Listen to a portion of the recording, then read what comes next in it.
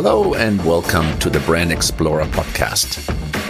I'm your host, Dirk Belling, coming to you from Munich. These interviews explore the trails and passes people have taken to build successful brands in the cycling community.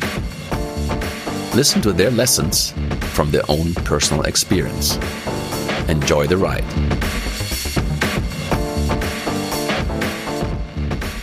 Attention! This is a very special extra-large history episode. By length and insights on how mountain biking started in the UK in the 90s.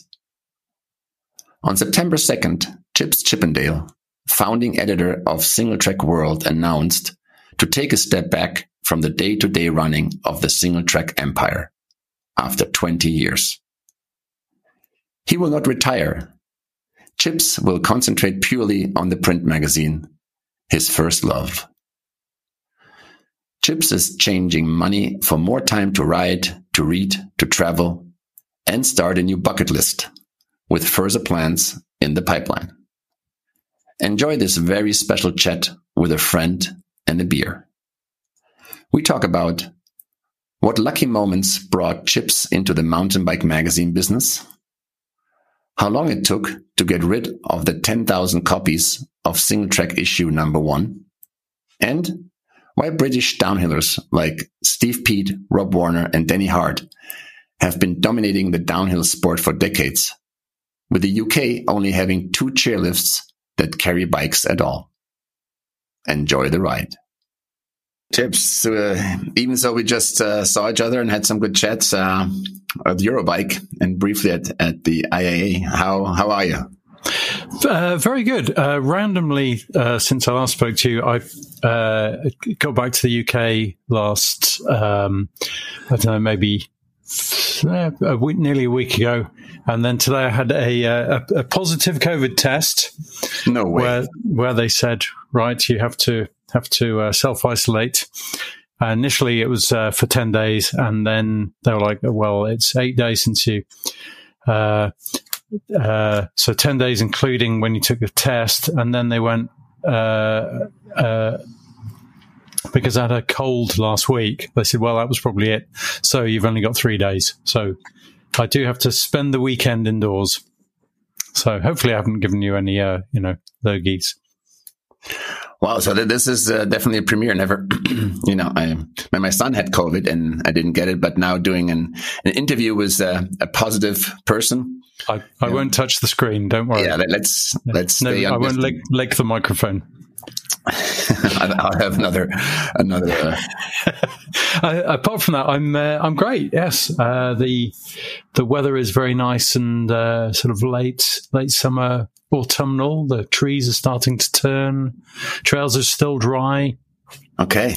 So yeah, it's looking good. So just a couple of weeks ago, you made an announcement on Facebook that you're going to do a bigger change, that you're going to step down from your daily routine as editor of Single Track magazine. Yes. I've been doing Single Track magazine for 20 years now. We had our 20th anniversary this April. And then before that, I worked for other magazines as well since 1994. I think this is now my 30th year in the bike industry. So I've been around a while. As far as I know, I think I'm the longest running mountain bike magazine editor in the world. Okay. Possibly English language, I'll qualify that with, because I'm not sure if, I don't know, Mike from O2 Bikers in Belgium might have the crown, or Christoph Jobbik from Velaver maybe, although he reckons not. But yeah, how Julio Visoso from Spain? Oh, okay, yes, I'm not sure, but certainly English language I seem to have outlasted just about everyone. And I've been doing it for the same magazine for 20 years,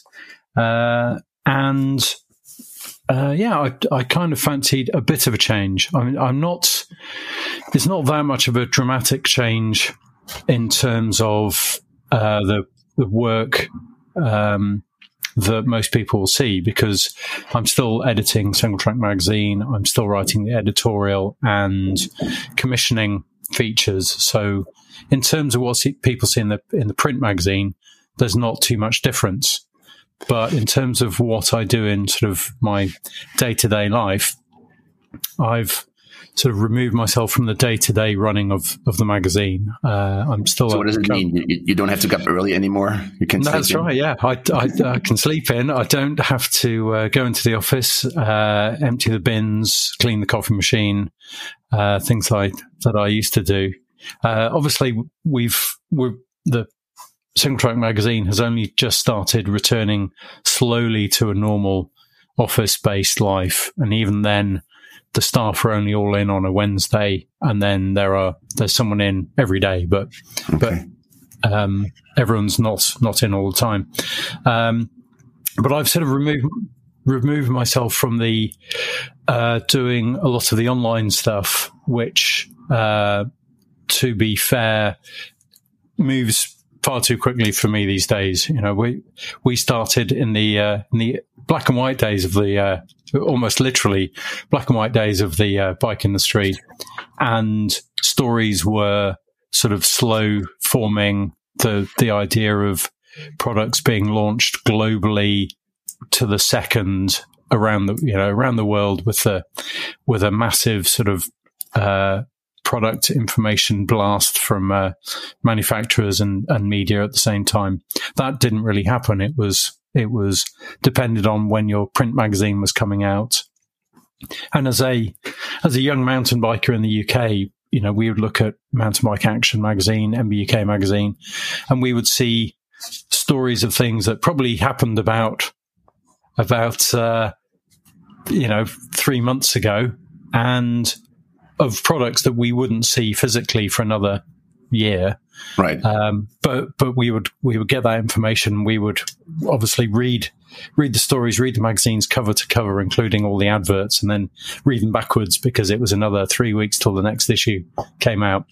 And that world obviously moves so much faster now, and it's a full-time job just to be to keep up with who's doing what, what new products are appearing, what sneaky peak products are appearing on sponsored riders' bikes, and that kind of thing, which is such a full-time job that I don't feel qualified to do that kind of stuff anymore, because it's just moving so quickly, and there are younger, keener people to do that for Single Track and for all the other magazines. So So my role hasn't really changed in terms of what people will see in the magazine. And in fact, I'll probably now have more time to write longer features and to go places and do things, which, being sort of tied to a daily office routine, had meant that it was very hard to get away to cover those corners of the world that I wanted to look at. So if I hear you right, then this massive increase in speed information, or information that the speed that the information is turned around has pushed you to this decision? No, not completely. I think that is part of it. Just the effort to keep up with everything that's new is a full-time job for people, but also from my point of view, like you and I have seen products develop incrementally over 20, 30 years. Right. And 20 years ago, a product would come out and it would be 50% better than the last one. It would be half the weight, or it would be, twice as good. And as the world has moved on, products, the gap between products has narrowed. The way Keith Bontrager was saying that we're cutting finer and finer slices of the pie. So initially, it was easy to make a bike that was twice as good as the one that came before it, because bikes weren't great in the early days. They were good, and they gave you some great adventures, great stories, and everyone was on the same bike, so it didn't matter. And then the sort of things ramped up and products got better and better and better. But the amount of effort and technology that goes into making a product better now it's harder and harder, and your benefits are smaller and smaller. Okay, yeah, no, that makes totally sense, and speaks to the speed point you made. I want to switch gears and be curious. So, it's a bigger change. So, like, going to this, I expect you didn't make this just overnight to make this change. Did you have something like a bucket list you looked at and say, okay, I've done all this and this and this and this, and now it's time for something new? Or what else went into the process of this change? There's certainly a midlife crisis aspect of looking at the world and going, right, I'm 53 now. In 10 years' time, I'll be 63. Will I still want to do rad mountain bike adventures? Hopefully, yes. We both are young, fit, virile mountain bikers, and we know that in the near future, unless something goes terribly wrong, we should be fit and healthy and looking forward to enjoying ourselves, into our old age. But if you think, okay, well, maybe by the time I get to 65, I may want to slow down a bit. I may not want to do big rock drop-offs and things. So, are you still doing this today? Are you still dropping off? I'm rolling off them. Having checked the landing first. To be fair, I'm no worse a rider than I was when I was 20. I was never that good at dropping off things.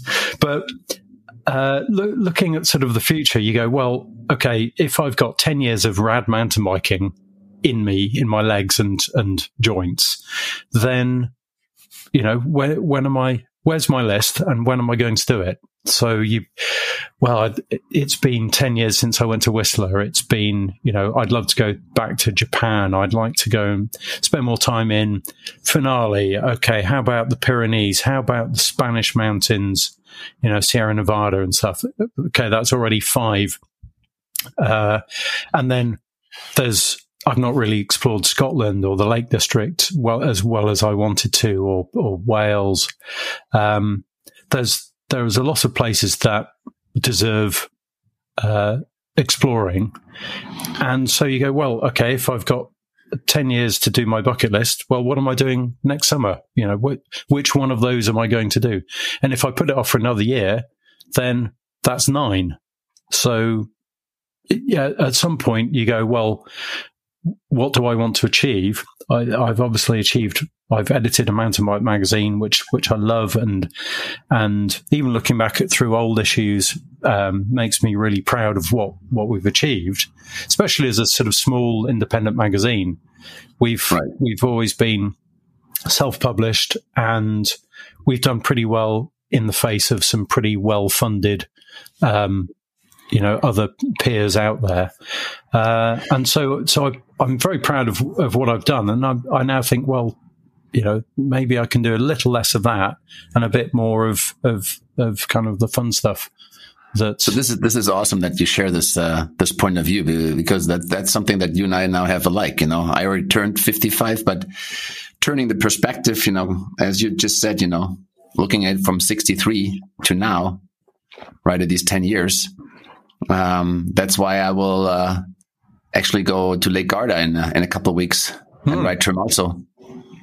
And to the funny point is that instead of what I said, you didn't have a bucket list that you checked off, but it sounds more like you started a bucket list for the next 10 years. So great thinking, very motivated.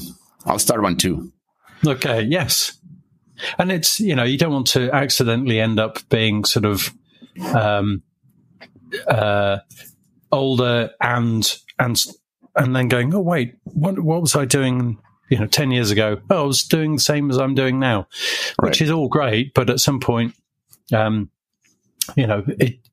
you either accept that you're quite happy with that, or you think, well, how much money do I need to live on? Do I have enough stuff? I think most people I know have enough stuff. I definitely have enough stuff. I've got boxes of stuff behind me. I moved Looks house. like you got a lot of boxes there. What's going on there? We moved house at the end of June, so 3 months ago, I guess, from a very large, old, drafty, cold, but cool old farmhouse that we used to live in. And we moved to a very small 2-bedroom terraced house across town, which is great. It costs comparatively nothing to heat, and it's very comfortable. But currently, it's full of stuff. But moving from a big house to a small house does make you appreciate just how much junk you have, and do you really need all of it? Yes. So did you make a plan already on how to get rid of all that stuff you don't need, or how is that process running? The cleanup. We certainly just we gave away a lot of stuff. I dug out a lot of old cycling gear that I had. As you'll know, you just kind of accumulate cycling gear whether you realize it or not, and it's only when you go and open the cupboard and realize you've got 15 pairs of cycling shoes that you think, oh, maybe I do have too many pairs of shoes. So I organized a bike ride with some friends that ended up back at the house, and we'd cleared one room out, so I just laid out all this stuff on the floor and said, right, here are some size 43 shoes, here are some 26-inch tires, some 29-inch tires, here's a couple of bike bags, here's some handlebars and grips, help yourself. And so they all helped themselves, and then a few other people. Then, huh? Yeah, they helped me, and then eventually I was left with a pile of slightly less desirable bits and pieces. 26-inch tires or handlebars that look like any other handlebars. So did you tell them, well, you can have this nice piece if you take this tire? I did do that with some cycling jerseys. It was a bit like, okay, if you want this retro Team Richie jersey, you have to have 5 other jerseys with it as well. Just, what you do with them, go and give them away to somebody. And then we have a cycling charity just down the road where they rebuild bikes and they sell them for charity. So I turned up and was like, do you want some tires? They're like, yes, we want some tires. So I walked in with this enormous pile of tires. How about shoes? Yeah, we want shoes. Okay, well, here's a big pile of shoes. And they were delighted. So this is great. This is great. There's lots of stuff we have in common to share on this one. You mentioned Keith Bontrager. Have you talked to him lately? I haven't spoken to Keith in the last couple of years. Oh, okay. I usually try and make a point of popping in to see him when I go to the Sea Otter. And Santa Cruz has been somewhere that I've visited, I think, every year since about 1992. So I always try to pop in and do a round of all of my Santa Cruz friends. And if I have a bit more time, I go up to Northern California and go and do the Northern California, the sort of North Bay friends as well. Go and see people like Ross Schaefer, and Keith and Paul from Rock Lobster, and pop in to see all those people who are all still in the area, all still riding bikes, and all still legends in their own worlds. In their own world. Yeah. So hey, 20 years of magazine. You've seen everything. You've done everything. And so I was thinking to spice this conversation up, I throw in some bullet points and see what shakes this up in your memories. Okay. So for instance, south of France, golf course, motocross bike. Oh, yes. Okay. South of France, this would be a Scott G0 launch in the south of France, which Peter Denk was there, Tim Flukes, you were there. You're lucky you've sprung this on me because I can find the pictures. And that's you see, I've always taken photos since I was at school. Just always had a camera around, and you think, oh well, why do I need a photo of this occasion where I've got 3 friends in a room? But you never know. You may be looking back in 20 years' time and going, wow, those 3 friends, they've not all been in the same room since then. Look, right. Here's this great photo. So that was a launch of Scott launched their G0 bike, and there was me and I can't remember if there was another English journalist there, but it seemed to be mostly European journalists, and most people had driven. And because it was Scott, and Scott has a great heritage of motocross protective wear and stuff, I didn't really get the memo, but it was implied that you should, if you've got a motocross bike, turn up, bring a motocross bike, because there'll be some bike riding going on. And so I flew in, didn't know, I'd got my cycling gear and a camera, and it was like, okay, here's the G0, and we're going to go for a bike ride. Right now, we've still got a day and a half. Let's go motocross riding. And I was like, well, I haven't got a motocross bike. And Peter Denk had a spare one. And there was me and I think Chris from one of the German magazines who had never really ridden motocross bikes off-road before. Right. I'd ridden around a car park a few times, and that was it. So Peter led me and Chris on a bike ride, and it was pretty fun. And he tried to keep it reasonably simple. But if you've ever taken a novice mountain biker out, what you think is an easy descent or what you think is an easy climb is terrifying to a newcomer. So especially with a group of the Scott guys who've all been like semi-pro motocross or bike riders. So they quickly zoomed off, leaving me and Peter on his spare bike and Chris to ride around. And we were going up a dry riverbed, which probably is very easy if you're an experienced motocross rider, but I found it a bit hard. And I did the classic thing of getting in a bit over my head and leaning back, pulling the throttle by accident, which obviously made the bike speed up. So I panicked, pulled the clutch in, which then made the motor race, and then realized what I'd done. So I let go of the clutch, by which time the engine was racing, and I took off at a great rate, launched myself up this riverbed, and then started flying. Probably, I don't know how high I was, but I was looking down on bushes and in a Superman position, thinking, this is really going to hurt. And luckily, I'd borrowed all of the Scott protective gear I could before the ride. So I had boots and helmets and pads and everything. Yeah. And I managed to land in a heap and was fine. And Peter ran up and the engine was racing. He kind of cut that and I was all right. Dusted myself off and we carried on. And then the next day, the rear axle of his bike snapped. So I don't know if that was anything to do with me. I'm sure it was just a coincidence. But we need to check in with him and see how he remembers that story. From my side, I only remember that we started to ride on a old golf course that wasn't active anymore, and that was hilarious. But speaking about launches, right? I mean, like over the years, as you said, in the past when there was like monthly reviews and there was like the launch cycles of trade shows and everything, launches were in numbers predictable. Yeah.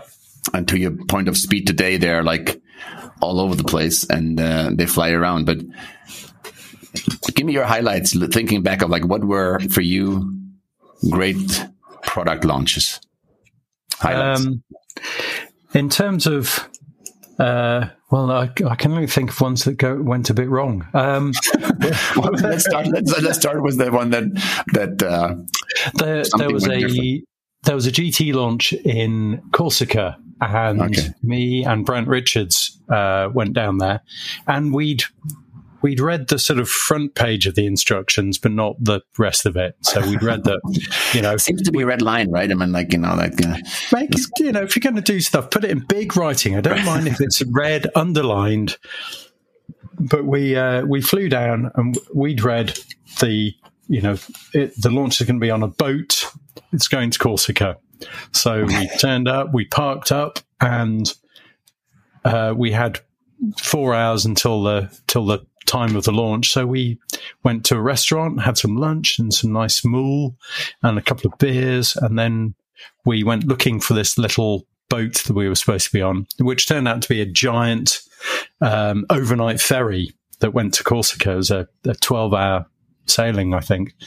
And we eventually sort of wandered around and found a ticket office that knew what was going on. And they were like, "You're here, quick, go, run up the gangplank, quick. The meeting started an hour ago." We were like, "What?" Oh, so we wandered out and we found an empty meeting room with a sort of bike under a blanket, and wandered around, and we met people in the bar. And apparently we'd missed the big unveiling of the new bike, and so we proceeded to just hang out and went to Corsica overnight, rode bikes the next day, took some photos, got back on the ferry, had an overnight ferry, had a few beers on the ferry, and instead of waking up in Marseille, we woke up in Toulon, which is about 50 kilometers down the road. And it turns out that the French dockers were having a strike and weren't letting anyone into Marseille. So we then got chucked off the boat and had to stand there in the sort of blinding sunlight trying to wait for a bus that then took us to the ferry port, where it turns out our rental car was in the ferry port, and the dockers had barricaded themselves inside and were welding all the gates shut. And we tried asking the official sort of port authority if we could get in, and they were like, "No, you can't get in." So we had to jump over a fence into the back of the port, and then found our car and drove past the striking dockers and things on fire through the one remaining gate that hadn't been welded shut. So, but you made it home. We made it home. It was fine. all good. I'm sure it was a great bike. Yeah, speaking about Brent Richards, he's a character. He is. He definitely was always good for a laugh and a joke at any of the launches. He's the first person that I really met in my official capacity in the bike industry. Really? I was a bike messenger in London, and I had written to a couple of bike companies to see if they needed any writing doing, and I had sort of grand plans that I could write brochures and things. And it turns out that it was, this bike industry was small back then, and there wasn't really a need for that kind of stuff. But a company called NTI, who was the original RockShox importer in the UK, got back in touch and said, "Well, we need someone to pack boxes. How about that?" So I turned up and packed boxes, and answered the phone. And at that point, there was the guy who owned the company, Simon, and me. And so I was the first employee. And the phone rang. I'm like, "Hello, NTI, can I help you?" And this voice went, "Who are you? Who are you? Who are you? You're not Simon. Who are you?" I was like, "Oh, hello, I'm Chips. I'm new." "Oh, where's Brent? Put Simon on." Oh, okay. Yes. Oh, my. This is so Brent. This is so that was Brent. And even to this day, I know that if I have a phone call from Brent, he will know that his name comes up on my phone, so he doesn't need to introduce himself. Right. He doesn't need to say, "Hey, it's Brent." So I'll just get this phone call and go, "Hi, hello, Brent." And he goes, "Who imports Onza grips?" And I'll go, "Oh, it's this company." Right. And he's like, "Cheers." And then he hangs up because he knows that he doesn't have to say goodbye, take care or anything, because I have served my purpose. Yeah, he definitely is one of the straightest shooters on your island there. Yes. Always good. And a couple of highlights with him were one that after he heard the rumor that when I was at Rock Shocks that there might be a double bridge fork, he photoshopped a double bridge and made it like that he already saw it and knew it and made the big story up. Wow. And the other one was that speaking of GT, that he showed up at a GT launch. And of course, as you remember, like they always wanted to have you in their brand gear, right? And every morning, like, the journalists show up and nicely dressed in GT gear, except for Brand, who just, came in a spanking new Trek outfit that he just got from the launch before. So much to Brand Richards. Speaking about people, what people and brands after all these years, did you feel emotionally attached to for certain stories? I guess the brands and the people that were around when I was starting out in the industry, that was obviously a very very formative time, and a lot of those people are still in the bike industry, right, or haven't gone far. So, like we were saying, Keith Bontrager and Scott Nickel from Ibis, Ross Schaefer, Paul Sadoff, all those California builders. There's lots of people in the UK who also haven't left, haven't gone far. Rory Hitchins and Joe Burr, Adrian Carter from Pace. There's a lot of people that really haven't gone far. It seems that if you find your sort of niche in the bike industry, I mean, why go anywhere else, really? Right. And we've seen a few people go away and then come back. I think once they find out how much tires cost at retail, they're like €85. Yeah, surely I must know somebody who can do me a better price on that. So I think no one really leaves for good. There's maybe a few. Paul Turner hasn't been back since the Maverick days, but yeah, that's right. Although I did hear from him recently. Very good. Speaking about black and white pictures, I pulled up someone. Yeah. Yes, I have some slides where. Coming back to black and white, and you mentioned you started taking pictures in school. You said, how did that start? How did you start with photography?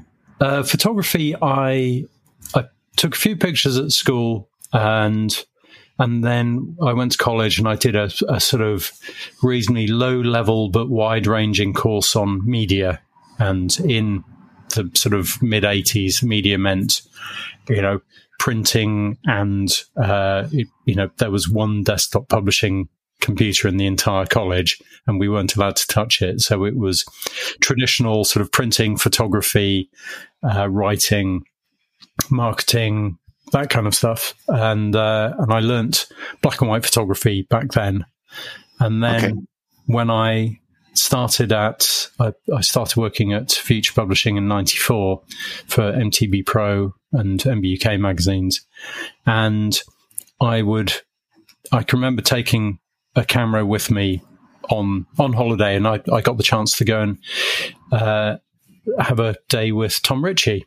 And I took a camera. Yeah. Took a camera with me. The bobblehead. Yeah, he's here. Your desk must be as untidy as mine. I mean, it's full of memorabilia. I just brought them all up to spice up our conversations. Oh, thank you.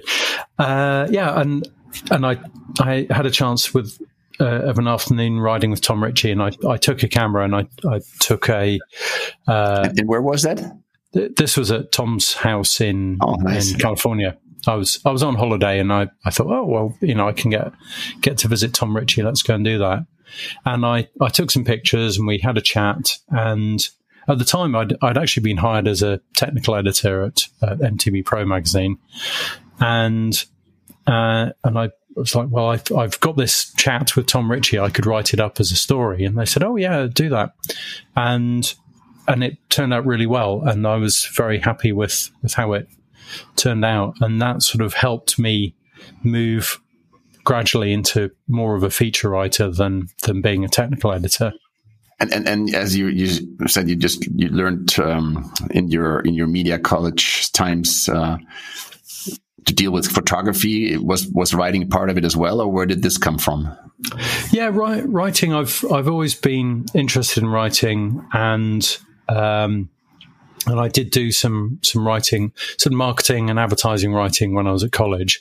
I'd originally wanted to be an advertising copywriter. That was my sort of dream, to go and write snappy things about products. And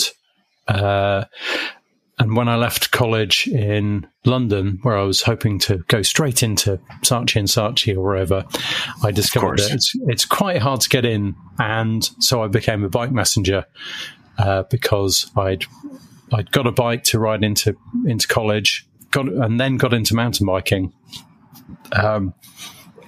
Sort of the wrong way around, really. When people say, who buys a mountain bike magazine and then gets into mountain biking? That was me. I thought, oh, this looks cool. Bought a copy of MBUK and thought, yeah, mountain biking, yeah.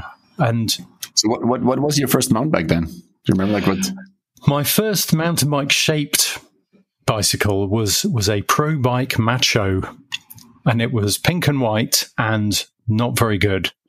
And I broke that reasonably quickly, and then I got a Pacific Cycles bike, which was pretty good. I bought a frame and swapped some bits over, and then as bits and pieces wore out, I upgraded them.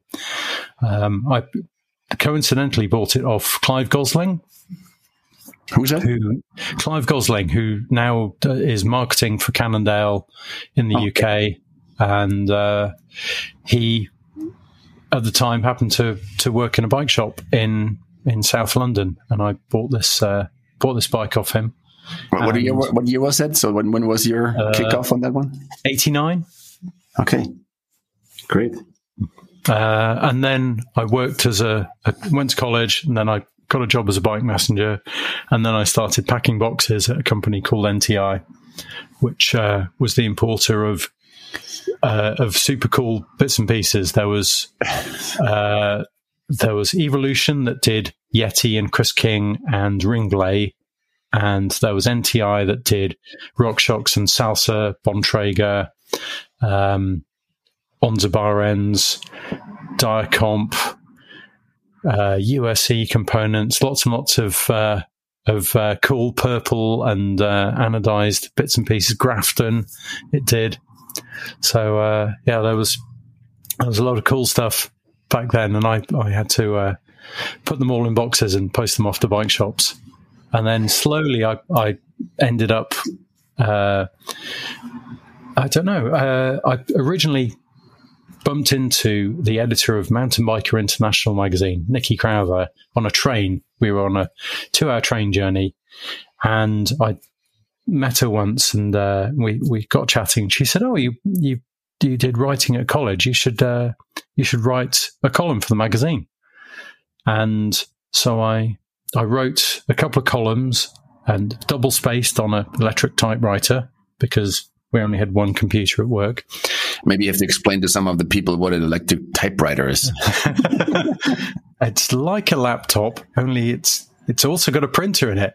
I mean, in theory, it's better, but it doesn't remember anything you type, which isn't very good. So I typed that off, and I kind of genuinely expected to get it back like a college report or something, where there'd be red lines on it with rewrite this and 4 out of 10 or something, or with all the spelling mistakes pointed out. And I now realize as an editor that it's far quicker for you to just fix the mistakes as you're putting it into the magazine. And so the first thing I saw was when it appeared in print, which I don't know. It's probably not just me that's done this, where you get something you've written in a magazine, you see it in a newsagent, and you stand there and read it while you're in the shop, and you expect someone to look over your shoulder and go, "Oh, did you write that?" And you go, "Yeah, actually, I wrote that." And strangely, no one ever asks you that. But it was a great buzz to see something in print. So this is a great story. Thank you. So let's jump a little forward into late 90s, beginning of 2000. Like that. Where things started to happen and where, from my view, there was this melting pot of UK media around Bristol. Mm-hmm. How did this happen from your point of view, that Bristol became this hotbed for UK cycling magazines? In the sort of in the early 90s, 93, I guess, MBUK had been launched as a magazine in the late 80s, and it got bought by Future Publishing, which was a hobby magazine publisher that was based in Bath in the southwest near Bristol. And so that was where MBUK was based. And then they launched other magazines. They launched MTB Pro, right. And just up the road, there was Steve Warland, lived in Bristol. He was a great mountain bike writer. Just over the Welsh border in Monmouth, Dirt magazine started. Right. And they had their office there. And so there was a lot of that sort of people moving to the West Country to work for these magazines. The riding in Bristol's pretty good. It's not super rad, but it's good enough, and a lot of writers would go there because that's where the magazines were. There was also the London based the guys at MBR were based there, but it was very a sort of southern publishing house thing. What does it mean, southern? Is it the difference between the Bristol and the southern ones? Well, no, just, Bristol is in the south, and then you have to go a long way further north to get to like where we are now, in Todmorden, which is just north of Manchester, in the north of England. We know that most, like, even foreign companies that fly in, they'll fly into Heathrow and they'll go and visit a magazine in London, and then they'll go across and go and visit the MBUK and Dirt or whatever down in the south, and then they go home. And it was only a rare few would make it the 3.5 hours further north to come and see us.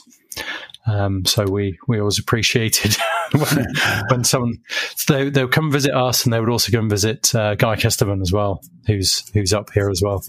Yeah, another icon, Guy Kesterman.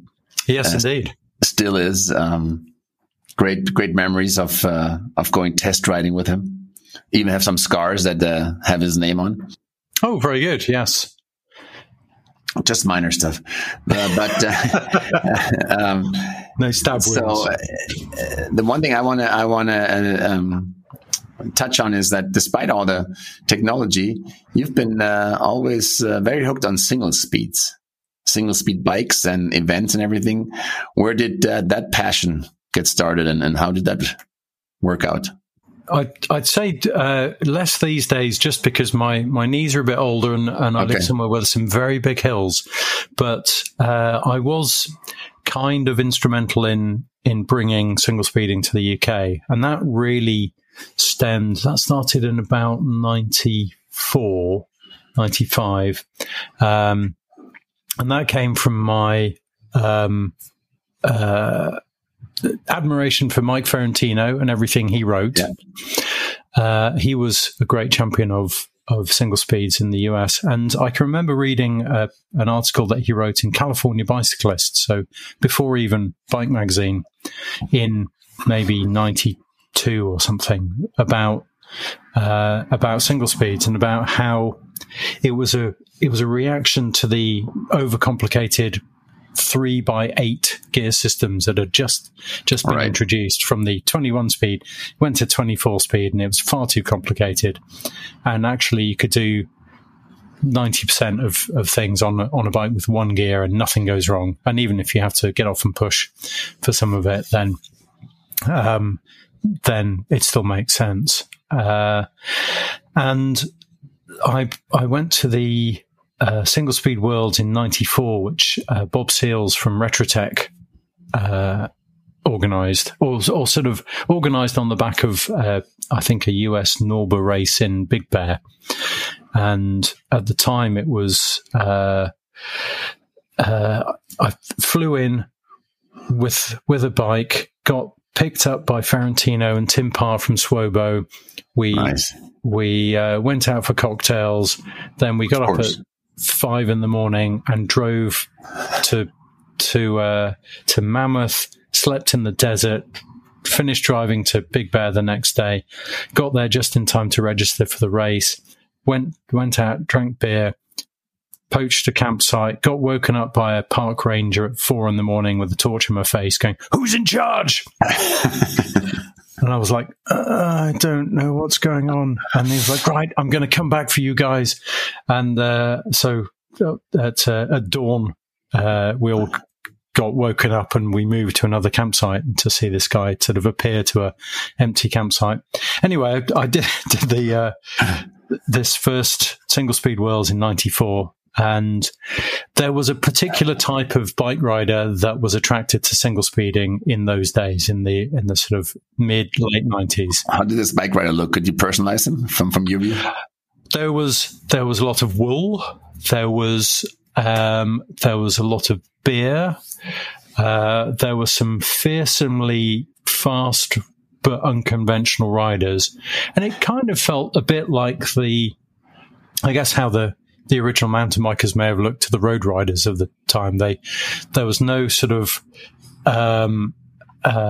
reverence for the traditions and of the times, right? And they were like riding single speed. If you stop halfway through a race and have a beer, that's okay, because who's going to remember where you finished in 10 years' time? The racing was kind of secondary, but the racing was the reason you were there. And I think I've always been a fan of racing, even though I'm terrible at it, because pre-internet, it would be the reason why you find yourself in a field in the middle of the Lake District or the corner of Germany or Stockholm or wherever. It was because there's a race, and just getting there was the reason for being there.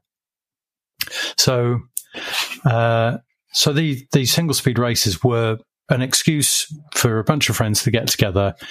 There was some bike riding, but it was a weekend of getting together. So there was 48 hours or 72 hours of getting together with friends with bikes, and you might be racing for two of them. And really the reason for being there was just to be there, see your friends, have a chat, have a beer, and you were there because of bikes, not sort of purely to do racing. You were there because you were mountain bikers. And I kind of brought that to the UK, and I organised the first sort of single speed UK champs for a few years, and I organised the single speed world champs in 2001 in Wales. Right. So it went, I think 95 was the first one in Big Bear, and then it took a holiday for a few years, and in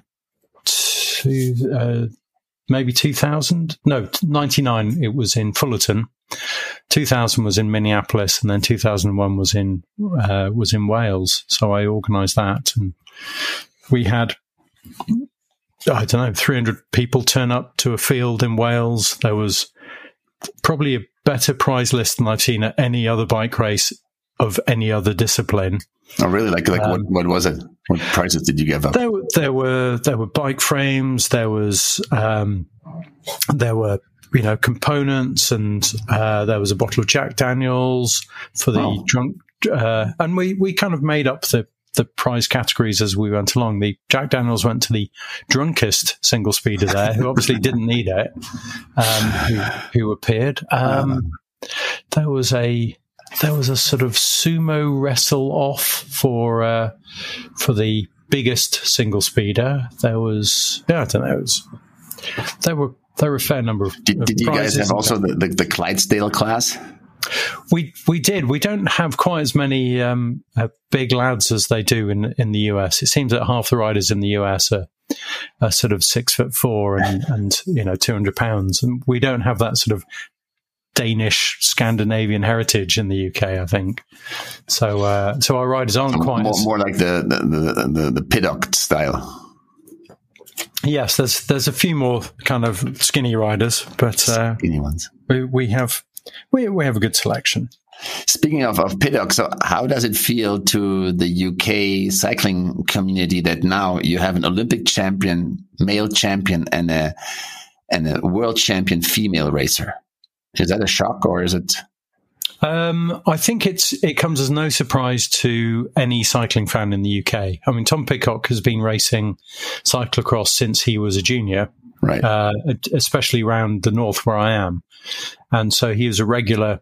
The first time I saw him racing was at a national race or a points race in Bradford, not far from here, and he already had a European cyclocross, under 16s jersey on when he was racing then.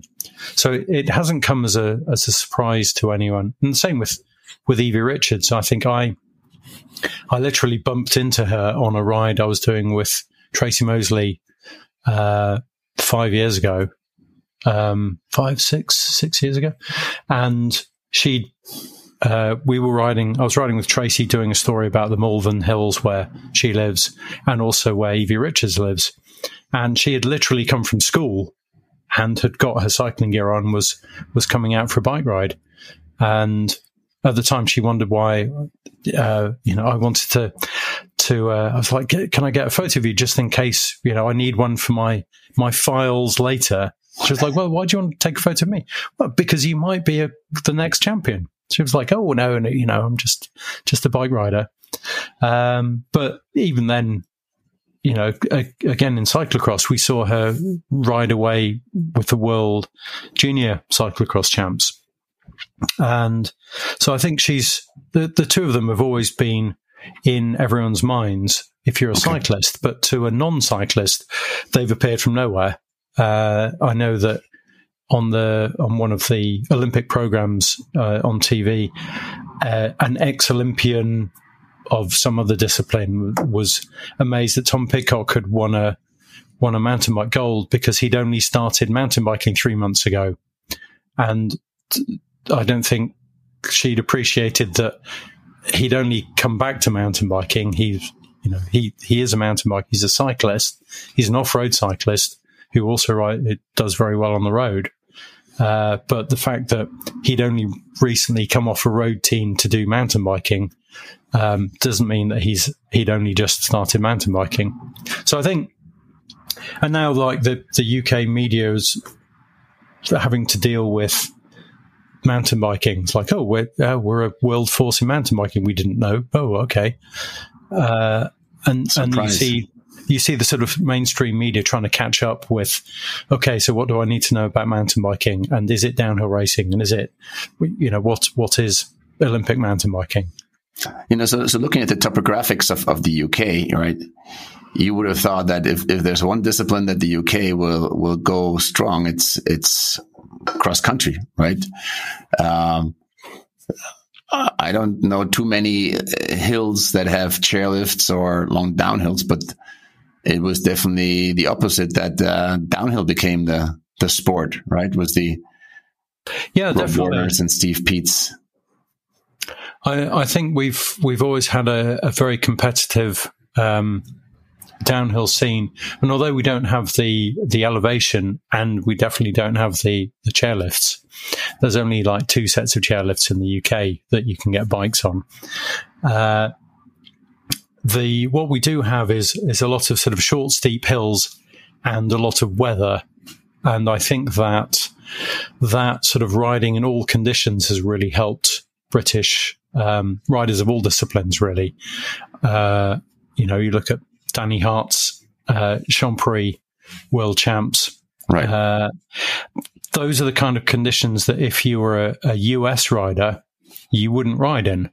But if you're a UK rider, it might not stop raining for another month. So you're going out in those conditions, whether you like it or not, especially if you're training or you're racing. In the UK, we don't cancel races, or we tend not to cancel races if it's raining or if there's been a lot of rain recently, because when is it going to stop? You don't know. And so I think a lot of the UK riders are really good when the weather isn't good. So in difficult conditions or in changeable conditions, I know that Isla Roundtree, who raced successfully sort of in European cyclocross for many years and is behind Isla Bikes, she had a full-time job, and she realized she was racing against pro European women whose job it was to train. Right. And so her theory was to become better technically at all the technical aspects of cyclocross racing. So she learned, her remounts and dismounts were as smooth as they could be. Her riding, she learned to ride with less tire grip. So when riders were on intermediate tires, she would be on file treads. And if they were on mud tires, she'd be on intermediates, because she could ride in bad conditions. She knew how to handle a bike. And that was a skill that she could learn without needing, 25 hours a week to train. So she could steal those moments when she could find the spare time to get better technically on a bike. And I think that applies to a lot of the UK races. When it's wet and muddy and horrible, that's just, it's not pleasant for anyone, but those riders have got all that experience of riding when it all goes a bit sideways. And then riding in the dry is a lot closer, because it comes down to, everyone's got pretty similar levels of bravery and skills and things. Right. But I think that riding in adverse conditions is a great talent that a lot of our riders have. Speaking about riding, so like over those 30 years you've been working as a cycling journalist and traveling, what places have been standing out for you for riding experience? I've always been a huge fan of Moab in Utah. Nice. That was back in, I think, 1993. I was going to go to, had a 2-week vacation. I was going to go to California for a week and to New York for a week, because I had some friends there. And Scott Nickel from IBIS at the time said, well, you can't come this close to Moab and not go to Moab. And by this close, he meant, a 4-hour flight and a 5-hour drive, right, just to get to it. And he kind of insisted on it. And he got Bill Groff, who runs Rim Cyclery, which at the time was the one shop in Moab. He said, this English guy is going to come and stay with you in your basement. I hope that's okay. Bill's like, okay. And so I turned up there late at night. Bill let me stay in his basement for 3 days, gave me some food, lent me a rental bike, and I just had a couple of days in Moab, and it really made a huge impression on me. And I've been back many times since then, and really like it just for its, it's completely different to wherever anyone lives, and nowhere looks like Moab. Especially a very special place in riding, with the scenery and the people. Yeah, it's a great place. It's so different. And then in sort of Europe, I think I love the French mountains. Who doesn't? Spanish mountains. I've not done enough riding in Italy. I need to sort that out. I've done some riding in Finale and down in Massavecchia, but really not enough riding down in that part of the world. And then I don't know, there's a lot of great places, and you don't necessarily need altitude or scenery. You just need a fun riding scene and some wiggly trails. I've done some great riding in Utrecht in the Netherlands, which is about as flat as it gets. I happened to be there, and there's just a forest full of twisty, sandy trails where you can go and turn yourself inside out for about 4 hours and not ride the same trail twice. And it's great fun. And it doesn't matter that you've not done a 4-hour climb and a hour-long descent. Yeah.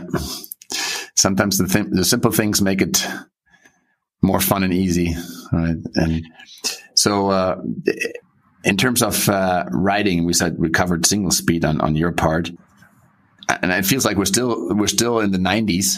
It's kind of hard to get into the 2000s with you. It's going to be a very long show. Sorry, but then how then with all the magazine in the late 90s, did you then decide to start your own magazine venture? It was because I worked for Future Publishing, and I worked for a magazine called MTB Pro, which had several names. It became Mountain Bike Pro, and then eventually it turned into Mountain Bike World, which was sort of our version of Bike Magazine, of the US Bike Magazine. It was, beautiful photos, nice writing, big long rambling stories, but it was at a company that didn't, it wasn't necessary. It evolved into what it was, and it wasn't strategically launched by the publishers. And so they weren't really behind it sort of in terms of the concept, even though the readers loved it. And they were more interested in launching a sort of what to buy magazine instead, because that would be a better story for the advertisers and for the, and just in terms of sort of picking up new readers, hey, 28 pairs of gloves tested and things, which if you've been working on a magazine that's all about the sort of joy of riding as the sun comes up, then being asked to go and write sort of a 28 glove group test, it isn't great. And so that magazine, after a year, they stopped publishing it, and they closed the magazine. And the way of doing that in a big company, so that nobody does anything rash, is you say, right, the great issue, it's just gone to the printers. By the way, that was the last one. Okay. You're all we've found different jobs for you to do, which in my case was, we'd like you to edit our Learning to Drive magazine. Which Learning to drive. Yes. No. Anyway, moving on. You said I don't have a driver's license, right? Yeah. And then we actually found that this new magazine was going to be launching, and they'd bought all the paper for the printers in advance because it's cheaper that way. And then the magazine wasn't going to be ready in time.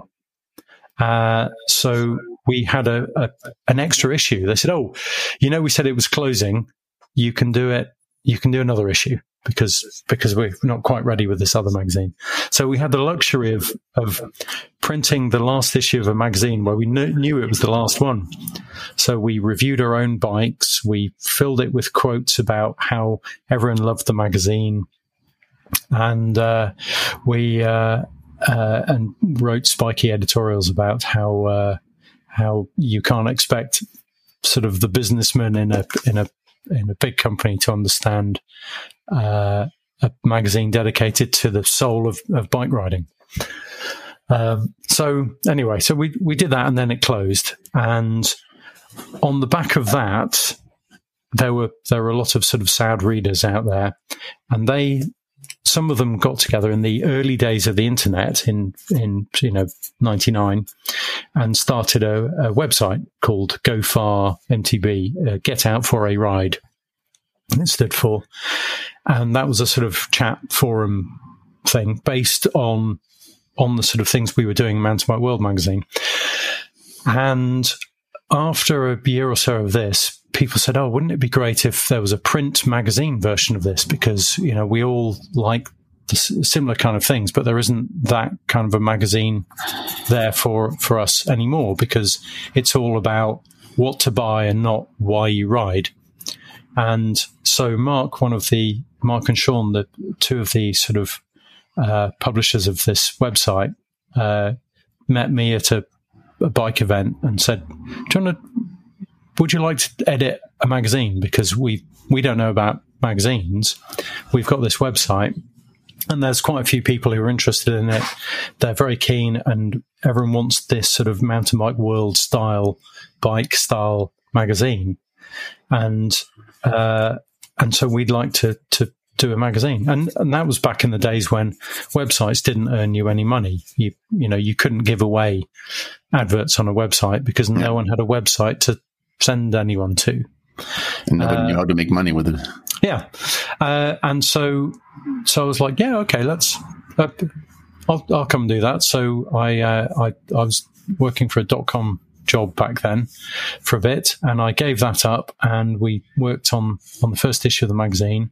And the idea was that we would launch the print magazine and the website, relaunch the website, do them both at the same time.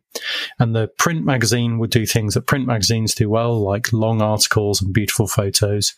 And the website would do news, forum, gossip, and that kind of like small bitty stuff that the internet does well.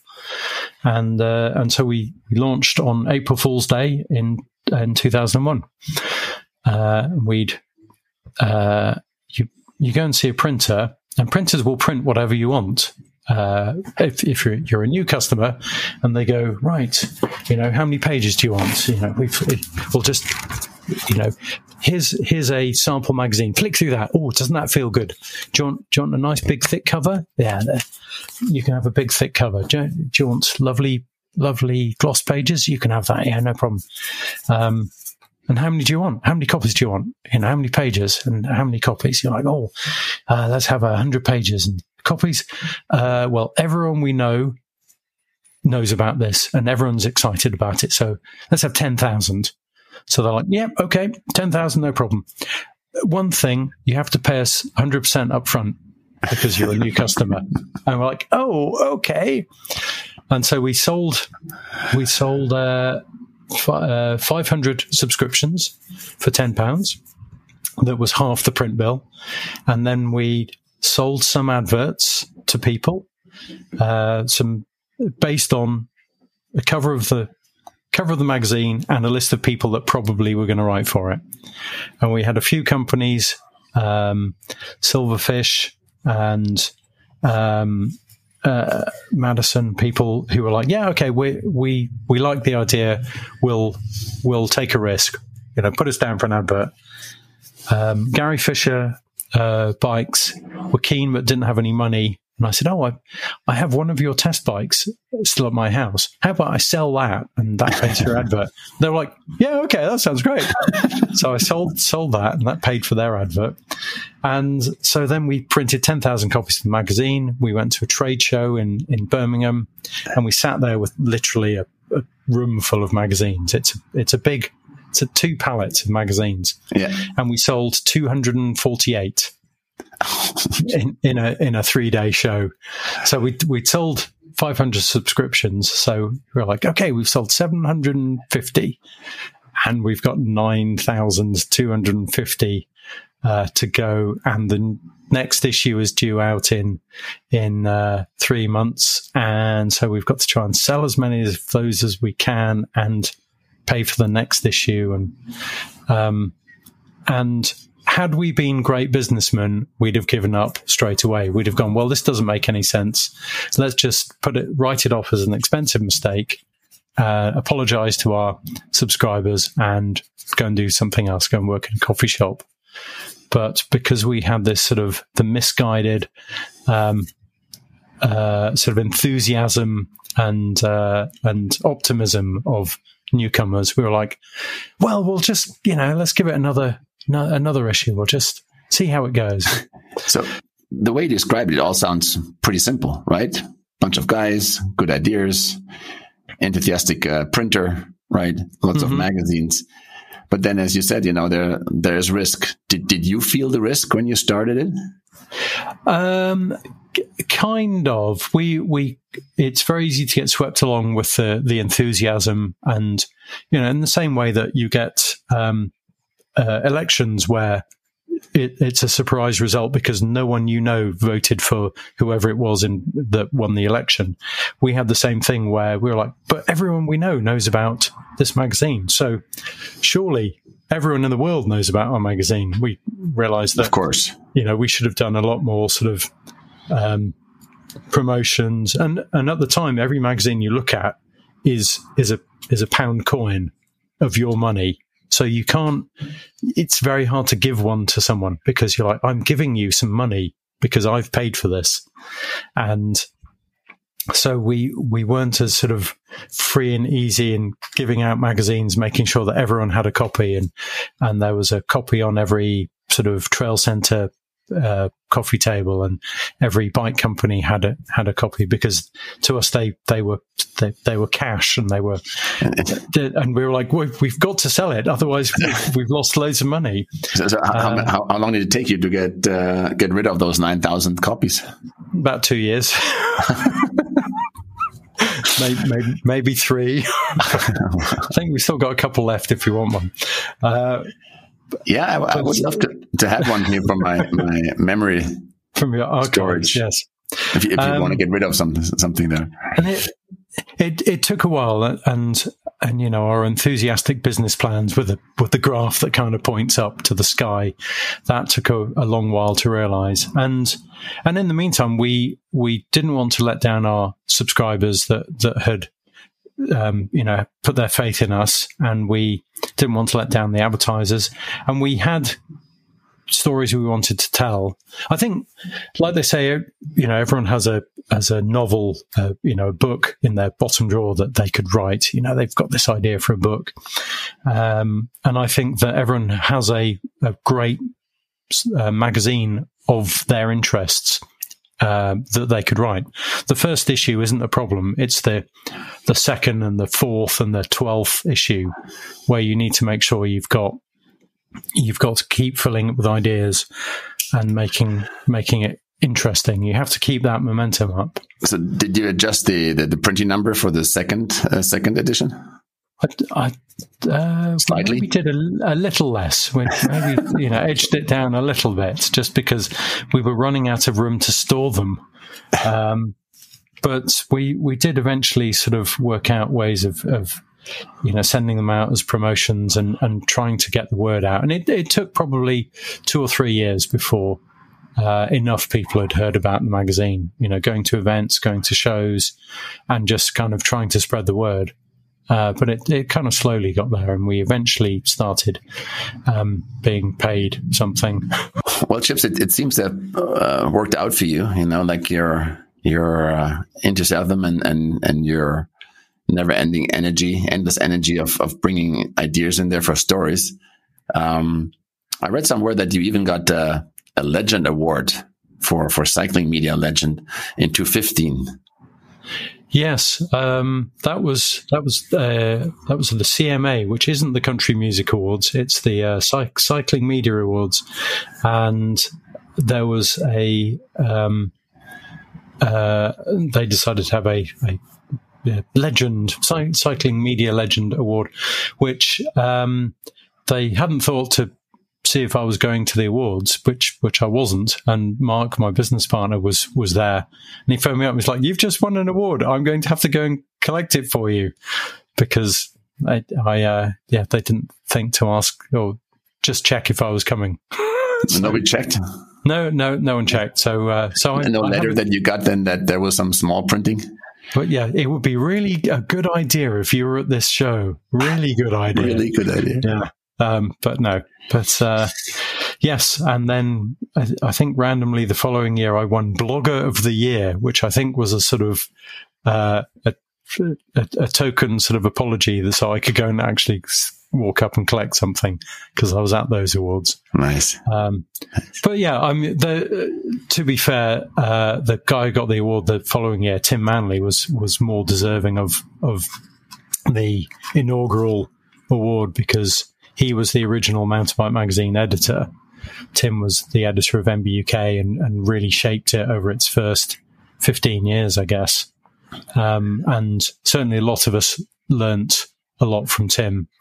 Seb from Cranked and Guy Kestevan and I and Mark and Jamie Hibbard. Many people learnt a lot from Tim just in terms of understanding, who your magazine is for, who's it aimed at, who are your readers, what is your voice. And that's something that I try and sort of instill in new writers we have is make sure you've got the an idea of not just the reader, your sort of average reader or your target reader that you're writing for, but also what is your voice? Are you speaking as a super knowledgeable authority on the subject? Are you a peer? Are you just it's just you and me in a pub, or is it? And we've always said with Single Track, we're the knowledgeable friend down the pub. So it's an even relationship. We never put ourselves as being superior to the readers. We're average mountain bikers who are very fortunate to be in the position that we are, where we get access to new products and our recommendations and our sort of knowledge comes from just being an average rider who happens to have tried these great products and have a beer. Yes, that's right. And like I've always said that no one thinks that Jeremy Clarkson is a superior car driver. He's probably a pretty average car driver, but he happens to test lots of different nice cars. And so if you wanted an opinion about something, he can tell you because he's tried, a Ferrari versus Lamborghini or whatever, in the same way that we can give our opinions on bikes that we've ridden from the point of being a pretty average bike rider possibly with a greater knowledge, but actual bike riding, I mean, we don't claim to be sort of superhero bike riders. And there are some great journalists, especially these days, who are fantastic riders. But I do wonder if they're necessarily the right person for their readers.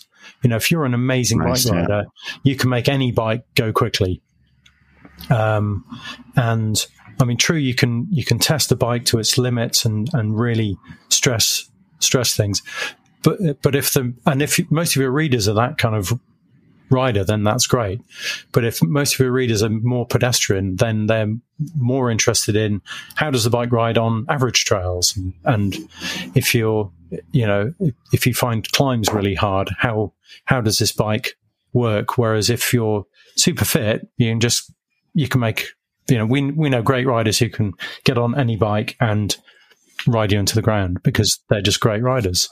That's a great point of view.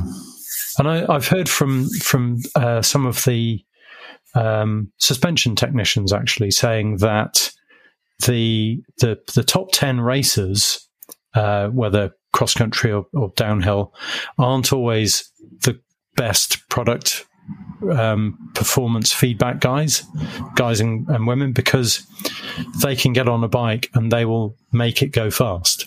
And the people you want to speak to are the racers who are 11th to 25th, because they're the ones who are going, right, if I change this dial on my fork, will it get me that 0.2 of a second that I need to get into the top 10?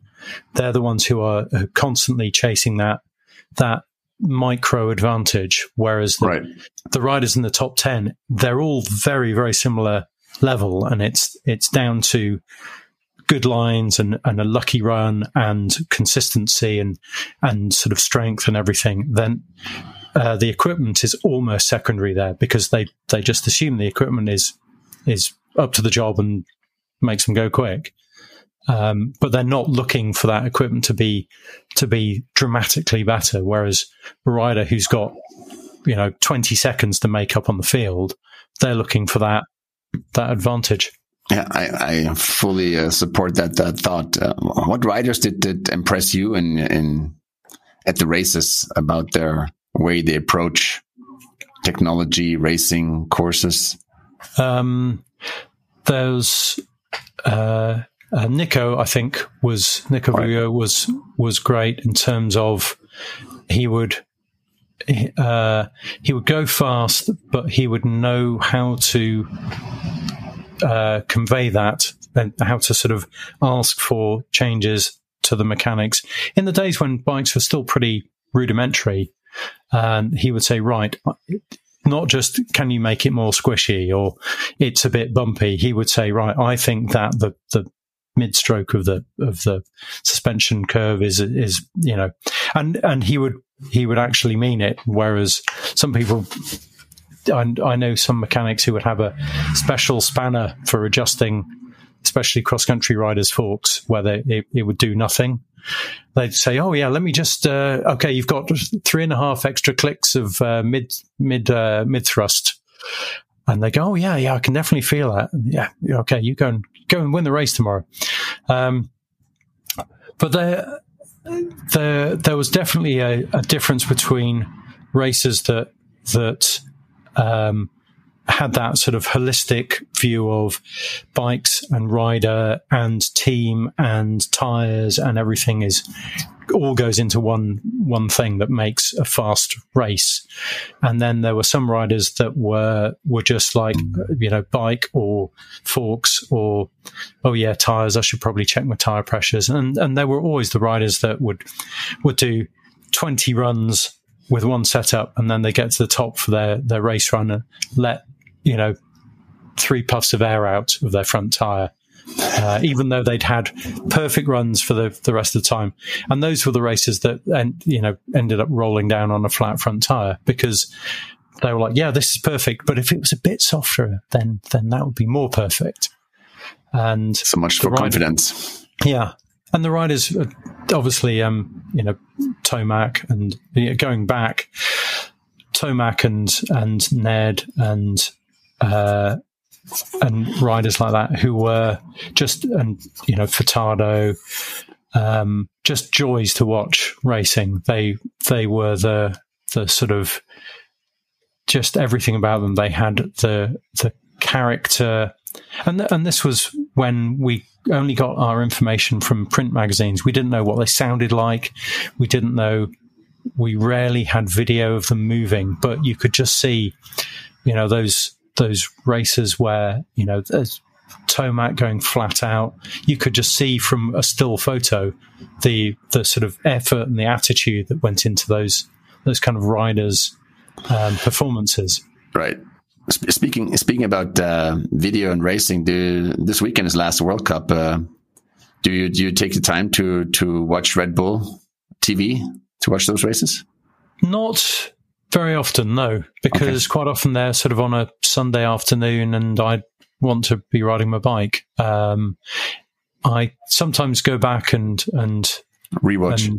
And rewatch, or I watch the highlights or watch the last sort of 5 races. But I don't know. I'm not as interested in the racing as I was.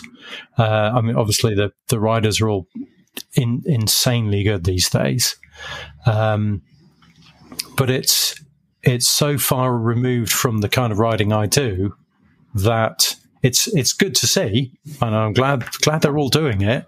But I don't find watching a World Cup downhill, especially, I don't watch that and think, right, I have to go out and ride my bike, because it's just such a different world. So speaking about riding, what kind of riding are you doing these days? You mentioned a little bit that you're rolling off some rocks, checking and landing, but what bikes are you? When you go for a ride today, what bikes in your garage do you pick and say, okay, that's... I would say generally I've got, of the bikes I ride mostly, I've got a 130mm trail bike, I've got an Ibis Ripley, and I have a gravel bike. I've got a couple of gravel bikes, and those are the bikes I ride. I've had bigger bikes. I had a 160, 150 enduro style or big trail bike, and I found that I wasn't. When I did ride it, because I didn't ride it very often, because I save it for when I went to the mountains or whatever, I wasn't really very good at riding it because I wasn't in practice with that bike. Whereas I'd be better off riding the bike I ride all the time and go, because I know how it works and how it behaves and what I can ride and how fast I can ride. And I found that riding a 130 bike, I can ride, pretty much as, kind of near the bike's limits, perhaps. Certainly near my limits. If I ride a bigger bike, I don't go any quicker. I think because I'm on the brakes, and I've raced. There was a wonderful event, an endurance downhill at Fort William, where you had to do as many runs down the World Cup downhill course without the road cap as you could in 6 hours. Back up in the gondola, do another run, back up, do another run. And I borrowed a downhill bike for that, and I rode a long travel enduro bike as well.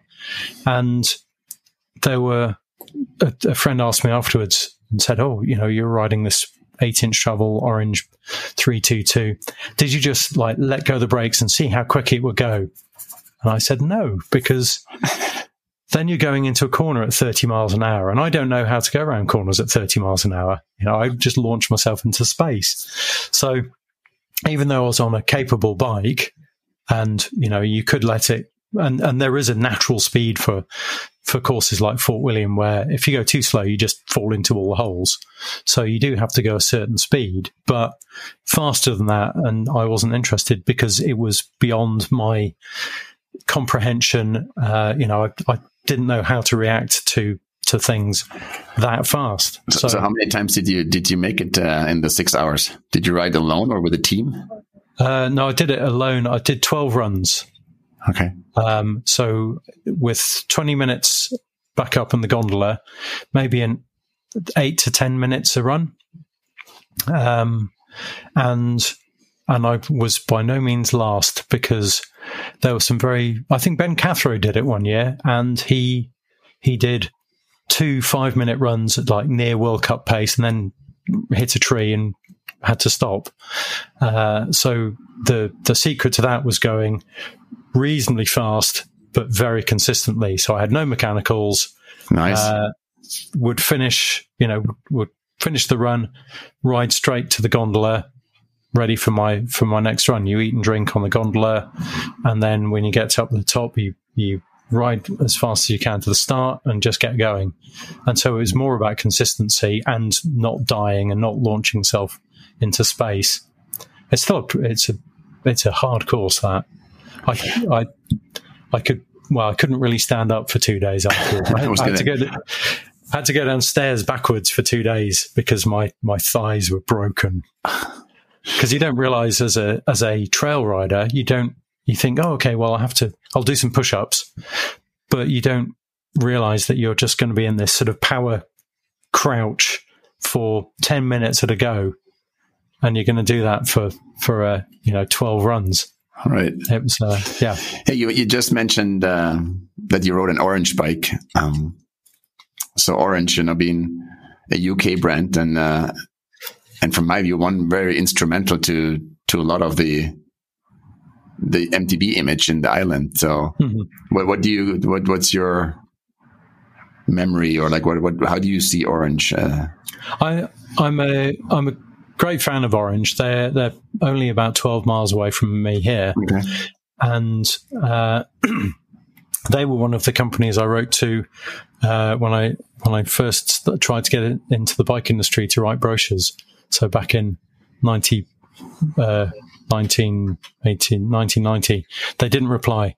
But no, I think Orange have always been very good. They're sort of in a Yorkshire style. They're unapologetically from where they are. The bikes are aimed at the riding we have around here. It's cold and wet, gritty, and it's reasonably unforgiving. It's so the bikes themselves, the single pivot makes a lot of sense, because anyone who's had a 12 pivot bearing specialized bike here, or some other sort of multi bearing super linkage, super amazing high tech bike, you ride it for 6 months through the winter here, and you then have to replace 12 bearings, because everything's, it's not just the grit, it's the fact that every time you finish a ride, you have to hose yourself down, hose the bike down.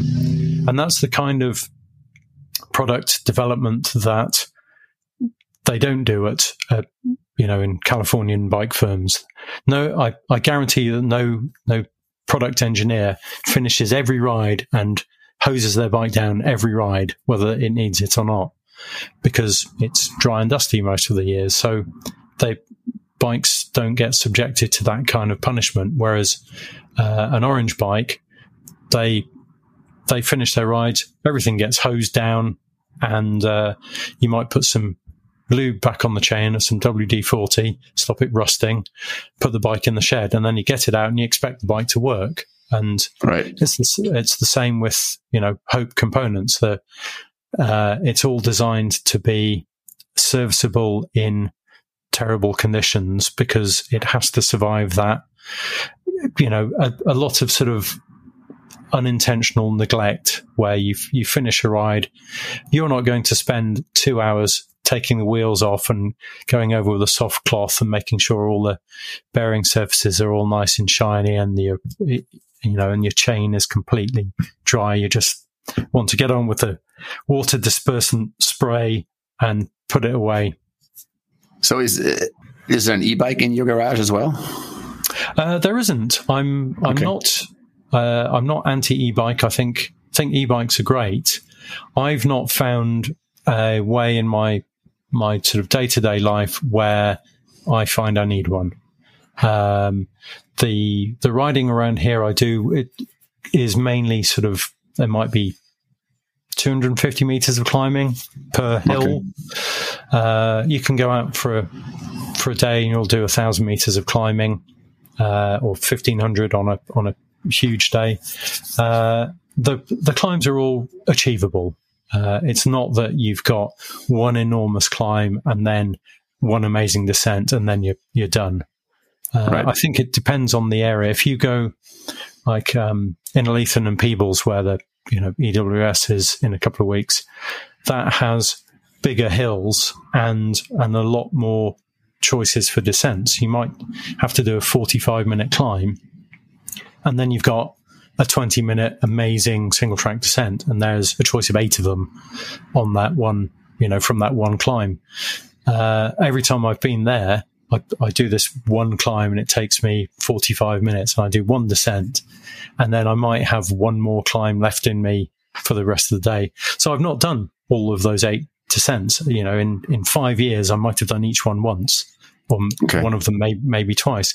If I lived somewhere like that, or somewhere with bigger mountains where it really is an hour or 2 uphill for a big descent, then I would definitely see the point in that, and maybe exploring a new area would be great for that kind of thing, where you borrow an e-bike for 3 days, work out where all the good trails are, and then go and do them. But personally, there currently isn't room in my riding life for one. So from what you mentioned, though, in at our chat at Eurobike, it seems like you might be heading towards bigger mountains in the near future. Is that maybe then where exploring new areas will be a step into the? I can definitely see that if you were to go to a new area where it's unfamiliar terrain, and you're like, I hear there are 400 trails around here. Let's try and map them all. It may take you a while if you're on a push bike. I am looking at, due to random coincidences, really, this year, or not coincidences, just sort of events as they've unfolded. At the beginning of the year, I got got engaged. Then we accidentally sold our house to our next door neighbor in a sort of, we were trying to work out how to afford to insulate our house because it was very, very drafty and you would get ice on the inside of the windows in the winter, and it really was quite chilly. And so we were looking at maybe selling a bit of the house or sort of some of the garden or whatever. And one of our next door neighbours said, we'd be interested in buying some of your garden because we'd like a bigger garden. And Beata said, well, why don't you just buy the whole house because you get the whole garden then? And they said, okay, yes, we're interested. So we then had to get packed. As I said, work out just how much stuff we had, give away lots of it, throw away some of it, and then try and pack the rest of it into little boxes, and then move. So we've moved across town to my little sort of 2-bedroom bachelor pad that I used to live in 10 years ago, and then thanks to the fact that my now wife has a German passport and all of the EU residency joy that brings, which are things we obviously took for granted only a few years ago. But now we can take advantage of that. We're looking to maybe move to the mountains in Europe. Beata would quite like Germany. I can't make German work, I'm afraid. I find it might be a bit late for me to start trying to learn German. I at least speak terrible schoolboy French. And we've spent a lot of time in the French Pyrenees.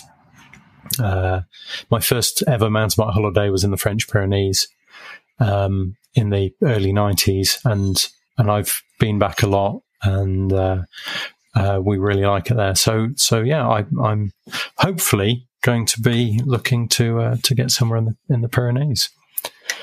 So yes, we'll see how that goes. And is there any time frame to that, or is it how is it? When do you plan to? Well, it's down to the joy of French bureaucracy, which who knows? But it would be nice to think that by next spring 2022, that I'll have a spare room for you in nice. with a mountain view. So we'll see, and then that will then be a whole nother world of starting again and learning stuff. I'll still be able to edit Single Track magazine from there, so my sort of part-time day job will still continue, but then there'll be a whole language to learn, bike riding to do, trails to learn. Improve your French. Definitely, yes. That needs a lot of improving. But I'm deal with French. How's it? Have you thought about dealing with French beer? It seems that there's very recently there's a movement towards small breweries in France that are creating some beer with shall we say, a bit more flavour. So I'm quite hopeful of that.